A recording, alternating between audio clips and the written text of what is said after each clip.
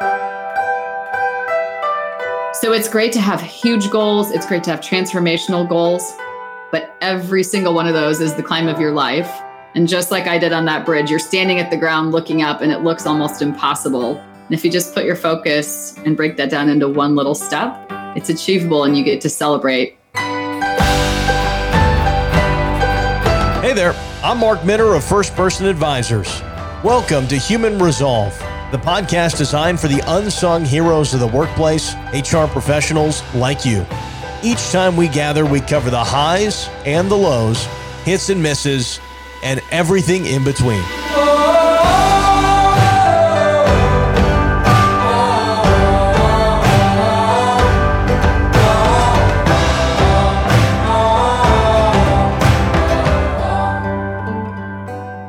Well, we're not missing a beat getting started with Human Resolve, our first podcast, and we have an incredibly special guest, Karen Manji, who's a two-time, about to be three-time author and a wonderful speaker on a variety of topics, is kind enough to join us. Karen has had a wide array of stops in her career, but currently serves as Vice President, Customer and Market Insights at Salesforce, a TEDx speaker, and author of the new book, Working from Home, Making the New Normal Work for You. It's great to have you join us, Karen. Thanks so much for being here. My pleasure. I always enjoy these conversations because I get to learn a little bit too, both from what we talk about and from what we hear back as feedback from the audience. So I encourage everyone to participate and share their ideas and make this better by what we learn. Well, Karen, I think hopefully today we've got a chance to not only learn about where you're headed in terms of the future of working and working from home, but also hear a little bit about your journey. You've had an interesting career and a lot of different learnings along the way. You've written about those, some personal, some professional, and hope to be able to dive into those a little bit more. But this latest book you've written about working from home, something that you're familiar with doing and has really been a disruptive life event for so many different people. How have you been able to cope with that personally, and how have you been able to help other people through that process? Thinking back, the first time I did an interview about working from home was in 2002, believe it or not. So I like to say I was working from home before it was cool or coerced. Now, that's a two-sided coin. So on one hand, I thought, well, great. I'm an expert at working from home. I mean, I've been doing it practically for forever.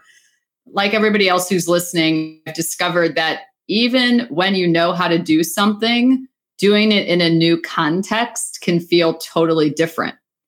And so in my case, as time evolved, I really became more of a work from anywhere employee because I was out seeing clients, whether that was driving to them or flying to them. And so like everyone, it was a very different experience to lose that variety of changing locations and literally have the only option for work to be in the space where I also live. And so it forced me to really get really curious about what does success look like in this context and what adjustments can we all make so that we can live and work in a more sustainable way. Insights and data seem to be in your DNA. That's been what you've done your career, and a graduate of Ball State University, Hoosier native. And how did you get into that field? Is that always something that have you always looked at problems like this, like you're looking at the work from home challenge? Have you always been driven to try and gather insights? I've always gravitated toward people's stories. I love to hear about whether that's the background of how someone found their career or their best friend or their dream house, whatever that is. You know, my true north has been stories, you know, whether that's stories of people's success or their setbacks or their comebacks. And so what I love about the job that I get to do and being able to do activities like write books and blogs is I get to hear stories and share some of my own, ideally in service of helping us all deliver outcomes and really unlock some new success. So to me, sometimes the data helps point me toward where I think there could be a really interesting story. It helps me think about where do I want to go deeper? What looks like an outlier, you know, maybe that journalistic background a little bit. One of my degrees from Ball State, really thinking about where's the story. When you think about what's happened over the last 6 months in the world, There's so many stories that could be told and so many that will be written for years to come. As you've been out talking with people and meeting with organizations, are there stories that stick out to you? The stories that stand out to me are how people are becoming so resourceful during this period of time and how people are using their full portfolio of skills to deliver some present value. And I'll give a couple of examples. I've noticed in organizations, people are really trying to focus on how do you help your employees be healthy and well? Not just great workers who are continuing to deliver outcomes, but how do you really focus on their well-being? And I'm amazed at how successful programs are that are kind of crowdsourced, right? When they say, hey, we want some ideas of ways we can get people together and do something fun, or we all need to invest in maybe some new skills, or, how can we maybe work less? And we need some ideas from people and what people have come up with. I mean, I've discovered even from my own coworkers, one of my colleagues is a very successful painter, so he's teaching us a little bit about painting. I've watched other people step up and say, hey, I'm excellent at, Twitter. Let me help you build your thought leadership following. And I can do that in 5 minutes.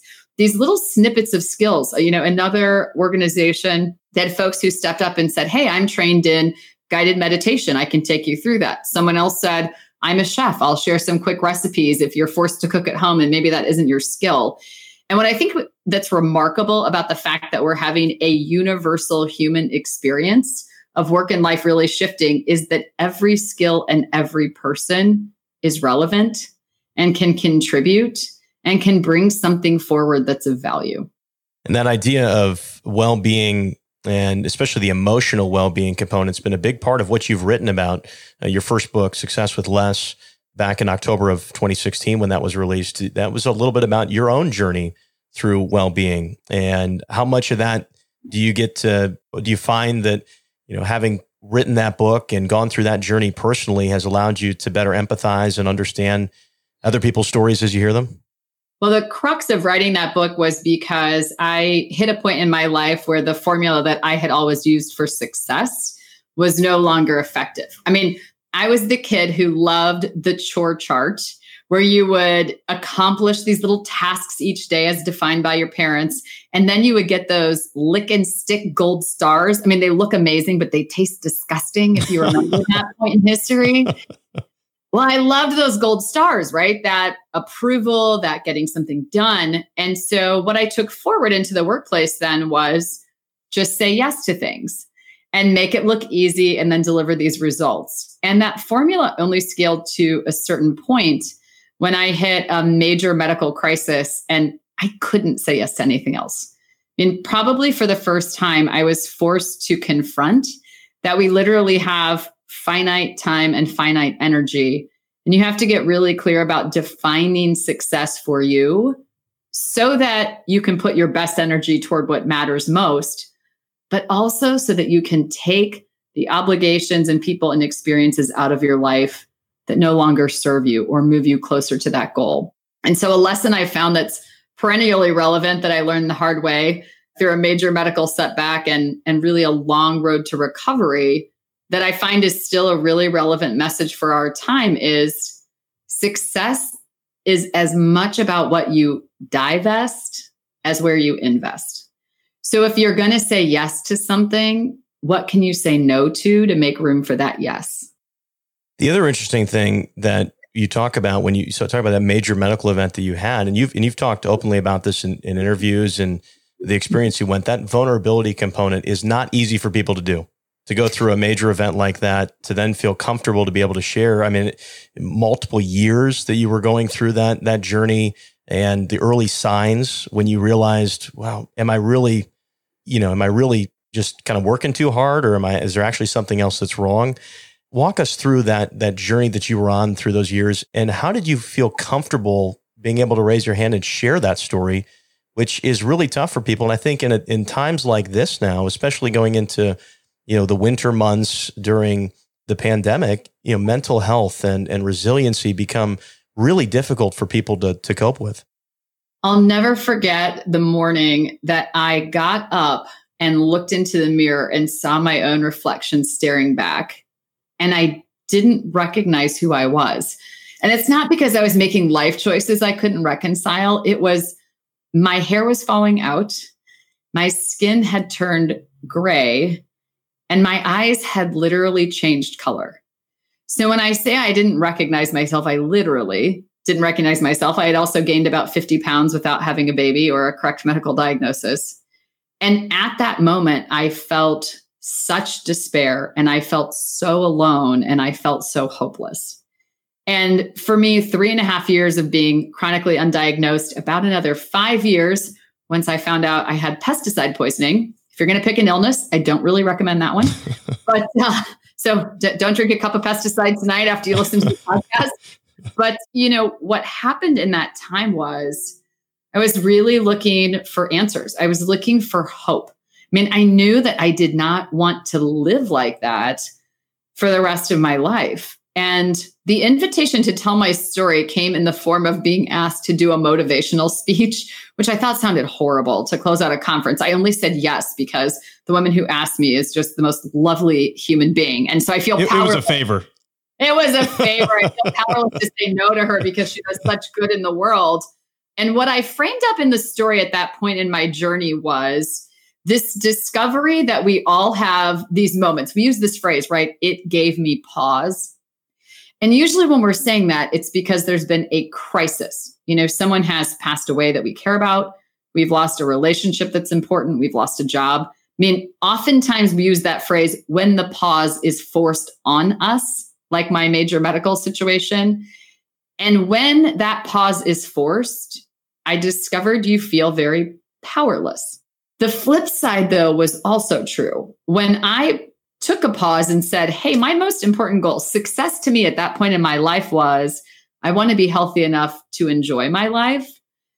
And when I chose to pause saying yes to everything and people pleasing, I felt empowered. Because I chose the pause, it kind of energized me and I felt different because I did that pause in order to put energy toward what mattered most. And as I started to share that story a little bit, people I noticed would react by telling me really personal stories of their own medical struggles or their own pivots in life that were these crisis moments of reckoning. And I mean, it often involved tears and confessions and people asking for referrals to my doctor. And I thought, I've got to tell this story. Now, with that said, that sounds very easy, but you don't go from a life of kind of being a people pleaser and, living by your LinkedIn profile, which is a beautiful veneer, to like this soul-bearing story. And I'll tell you, I mean, what kept me going is I just thought to myself, how could I help someone not feel the weight of that totally alone moment that I felt when I was staring into the mirror? But even with all that courage, literally the night before my book was going to go to print, I called my publisher and said, I'm not doing it. I'm out. I'm sure that was well received. Oh, it was fabulous. And I mean, I was all manner of hysterical, right? Because for the first time it hit me that it wasn't just going to be my family and friends who knew my story and cared about me that were going to read it, like total strangers. Like every person I could ever date again could buy this book and read this story, like pre-screen me, every future boss. And I was like, no, this is ridiculous. So I would love to tell you it was just seamless. And, even with the best intentions, it was fabulous. It was scary. And it was overwhelming. And fortunately, my publisher was like, calmly consider the following. Right. Why are you doing this? I was like, I want to help people. I think people need to hear the other side of ambition at all costs. I think people need to hear the other side of saying yes to everything. I think people need to hear the other side of keeping up appearances and have the tools to find a way forward. And he was like, then focus on that. How are they going to do that if it looks like everything's perfect and you always have it all figured out? You found the vulnerability was met with what? When your story got out there? Oh, the vulnerability was met with acceptance. I mean, I still to this day get messages. I mean, one that stands out to me is a woman who read the book who also had been on a very long medical struggle to the point that she was so depressed, she was contemplating suicide. And she was like, reading your book for me was really a turning point that reinforced being my own healthcare advocate and finding someone who believed in me and would partner with me. And it's been a long journey, but, I took those steps and I battled forward and I thought, it's more about her and about her story. But when I get messages like that, it's like, yes. When I hear a story like that from someone else, I meet that with acceptance and kindness and compassion. And when I was the one being vulnerable, I had that same experience. And I thought, okay, more of this. We need more of this. We all need more of this. How have you found when you've told that story that people, it's that balance of personal and professionalism, right? I might be able to try and work on that personally, pausing, pondering, how do I do that professionally? And I think HR leaders often find themselves in very difficult positions because you deal with a lot of life events like that folks are coping with, and you've got to figure out how to help them balance through that. How have you seen that done in practice?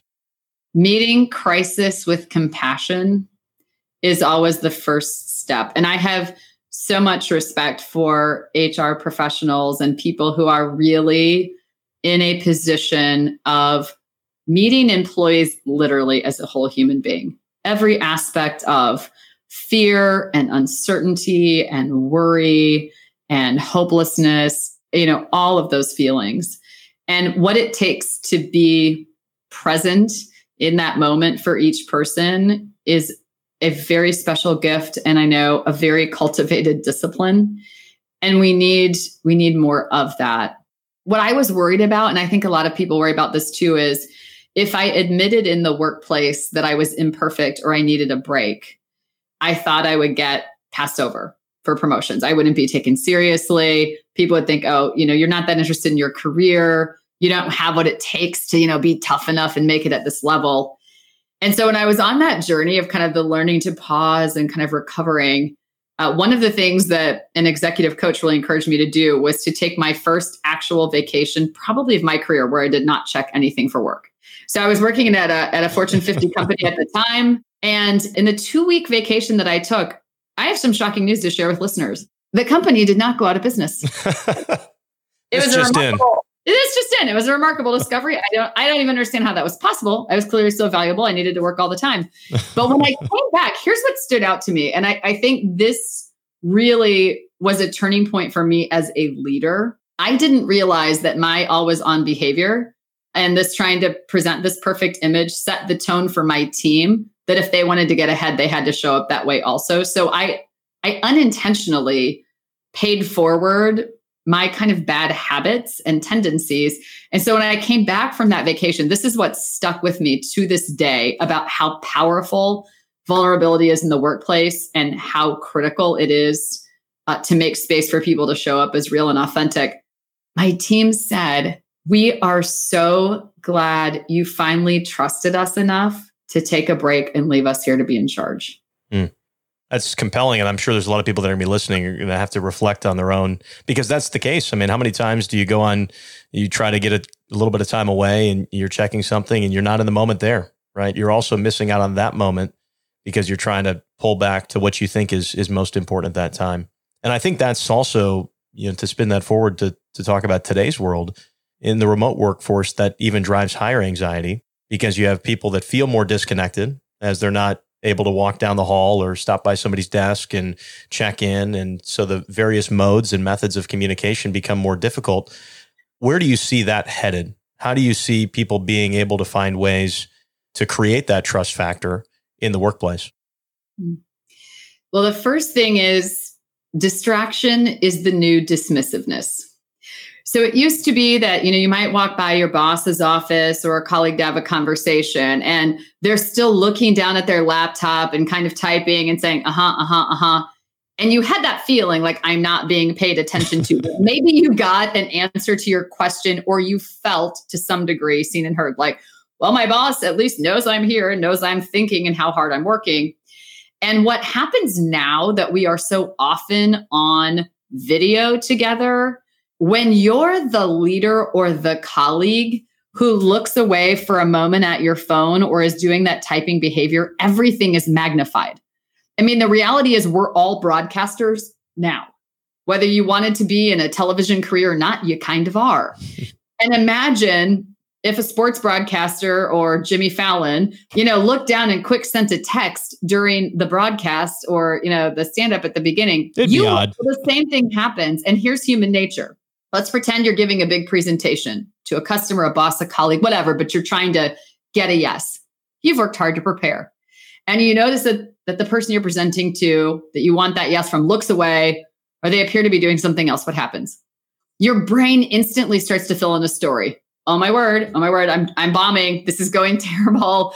How do I adjust? What do I do? It's like this panic moment because our human tendency is to fill in a story about why that person is distracted. And usually that story is that someone is dismissing you. And so I think the first piece of this whole trust equation is when I am looking at you and appear to be attentive to the message that you are delivering to me, in that moment, I'm building trust a little bit at a time that you are important and that you do matter and that I am focused on what you're saying and that you're not invisible to me.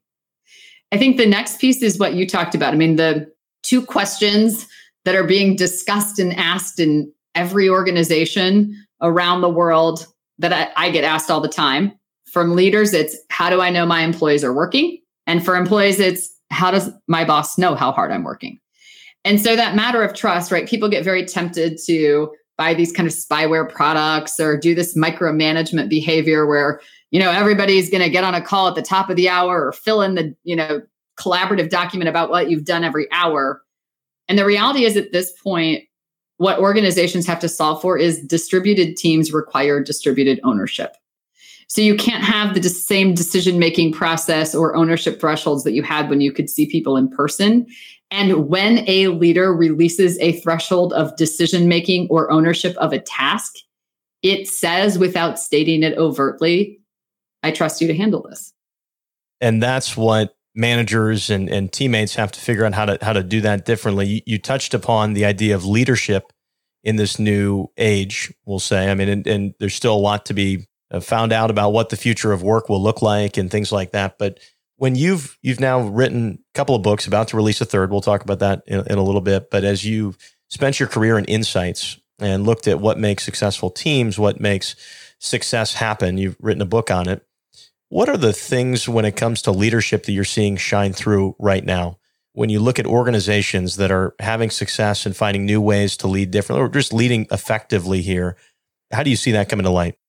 This time is being called the Great Pause or the Great Reset. And what I think is this time is an invitation to authenticity. Every leader is now being invited to show up at your authentic self because you can no longer pretend like you don't have kids or you don't have a pet or you don't leave to get your hair cut or whatever that looks like for you. And that authenticity, just like we were talking about vulnerability, is uncomfortable. And it's also a skill that can be taught. And this is where I think there's really a strong call to action for our HR professionals to be business partners and help senior leaders, especially, and all people managers, think through what is the training that they need about crisis communication, about connection, about vulnerability. Because if your organization has largely functioned on being a go-to-the-office culture or where people can be in person frequently, this is a really significant shift. And at first we were all trying to survive, which is great. And then it was kind of the honeymoon is over, but it's now, right? As we look ahead to people asking, how long is this going to last? And we don't know the answer to that question. The reality is people need new skills to lead in this new context and in a new way. And so now is the time to step back and take a pause and take stock of where do you invest? And I'm very passionate that that middle layer of managers is critical to the success or failure of work from home or a distributed workforce at your company, because they're under pressure to deliver up and they're also intercepting the reality of how employees are really feeling and what they're needing. So if you're going to start somewhere, with thinking about the training or, being the HR partner that steps up, I really think to that middle layer of managers and how do you help them feel seen and heard?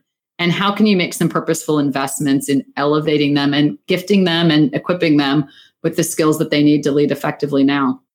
Something that was relevant for a long time that's had a spotlight even shine brighter in that specific role within an organization, I would say. Very much so. I was thinking back to being a middle manager in my career, and I was thinking about how I've never worked so hard to have so many people believe I was doing nothing. Right? I mean, my employees. Is that a T-shirt? Yeah, you put that on a T-shirt? Should be. Maybe that's our conference T-shirt, right? But it's like, your employees are like, oh, I could do her job. What's she really doing anyway? And then, senior leaders are like, why aren't you delivering more? What have you sold in the last 30 seconds? What are you doing for me right now? And I just thought, and that was in a time when we could be together in person. So my heart is so with, that middle layer of managers. It's a difficult job. It's an always on job. It's one that requires a lot of diligence to set boundaries and routines and rituals to put and keep work in its place and not totally burn yourself out in the process. And I think it's an area where we're going to see a lot of shifts of people raising their hand and saying, you know what, I don't think it's worth it. I think I'll go back to being an individual contributor where at least, I've got a boss that's probably paying attention to me or I don't have the stress that I'm feeling right now or the weight of this responsibility. Well, Karen, your books have been wonderful. If you've not had a chance to read them, I'm going to go through the two again. One just got released. And that's the book we're talking about here, Working from Home, Making the New Normal Work for You. If you've not read Karen's first book, Success with Less, which was released back in 2016, it was a phenomenal read. We've heard a little bit about that. And if you're not busy enough during a global pandemic, you've found a way to write your third book, which is Listen Up, How to Tune Into Customers and Turn Down the Noise. What are readers going to be able to experience in that third book? How to have success with your customers. And when I think about the uniting theme of those three books, I think about myself as a lifelong student of success. And so that first book, Success with Less, is about, how do you succeed in your life? How do you really define what that means and give yourself permission to claim that and go make some changes?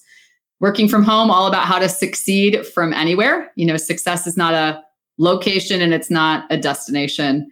And then the Listen Up book is all about how to succeed with your customers. Some new questions to ask, some ways to unlock the future with your customers, and also opportunities to make sure that you're making the most of every person in your organization, being able to contribute to the success of your customers, but also innovating for and with your customers. People that are listening to this, Karen, that are going to think this is inspiring. So appreciative of your vulnerability and the way you've gone about this. And then they're going to ask for advice on how do I get started? How do I start to allow myself to go into that space and really focus on myself in that new way? What's your advice to somebody who hears this and needs to figure out how to focus on themselves in that way? We all talk about these bucket list experiences or items, and one of mine had been for years that I wanted to climb the Sydney Harbour Bridge in Australia. For some reason, I was always fascinated with Australia. And I finally made that trip happen. It was kind of my gift to myself after I got my all clean health diagnosis. And what was so interesting is when you walk up toward the building to go inside and get trained and get your equipment and wisely have a breathalyzer test. I saw this banner and it was hanging off the side of a light post and it said, "The climb of your life." And then you go inside and you get some training and you put on the equipment and you practice. And when you go outside, you actually get tethered to the bridge, clearly for safety reasons, and you're wearing a headset. So the guide who's ahead of you can give you instructions and maybe share some commentary. And I remember standing at the bottom of that bridge and looking to the top and realizing I couldn't even see it. And I mean, this was a goal I was passionate about. I mean, this was a miniature version of defining success. And I thought, wow, this is crazy. I mean, I don't know if I'm going to make it. And so we started taking these little steps up. And every so often, the guide would just pause and he would take this deep breath, like, and he would look around and you could feel the energy of the group trying to surge him forward. Like, let's go. We've got to go, man. We're getting to the top of the bridge because we were trying to get there to watch the sunset, which is one of my all-time favorite experiences. And we were about halfway up and he could feel the energy, right? And the anxiousness. And he said, I want you to take a pause And I want you to look around and take this all in, because if I don't remind you to slow down, you're going to miss how many steps you've already taken forward, because all you're focused on is how many steps you have left to take. You are on the climb of your life. I thought, isn't that so poignant? Because that goal looked so big from the ground, and really it was one small step. And that's what I offer. It doesn't matter your starting point. You know, if you're struggling with your boss, managing e-learning with your kids, you know, how to get people to listen to your great idea at your job. When you set that goal, break it down into the smallest little tiny step you can take, and then celebrate that. So if that's, you want to go back to school and get your MBA, great. First step, ask somebody who's gotten their MBA what to expect. Awesome. You took one small step forward. Next, maybe you start looking at a few programs. Maybe that takes you 10 or 15 minutes. That's success. So it's great to have huge goals. It's great to have transformational goals. But every single one of those is the climb of your life. And just like I did on that bridge, you're standing at the ground looking up and it looks almost impossible. And if you just put your focus and break that down into one little step, it's achievable, and you get to celebrate as long as you take a breath and let yourself enjoy it. What a beautiful picture that is. Karen, thank you so much for sharing some thoughts, your insights, and your perspective so vulnerably with us here today. And Karen will be obviously releasing her third book, Listen Up, How to Tune Into Customers and Turn Down the Noise, in October. But Working from Home, Making the New Normal Work for You is just out. And also on October 28th, as part of Resolve Increments, Karen will be our keynote. You can sign up at resolveindy.com to hear more from Karen. Karen, thank you so much for being with us on Human Resolve today. Thank you. Thanks so much for learning with us today. Did you enjoy the episode? Please share it along with someone you think would appreciate it. Subscribe and stay ahead of the curve with notifications of new episodes. Join the conversation and let us know what you think by tagging FirstPersonBA and using hashtag HumanResolve on social media.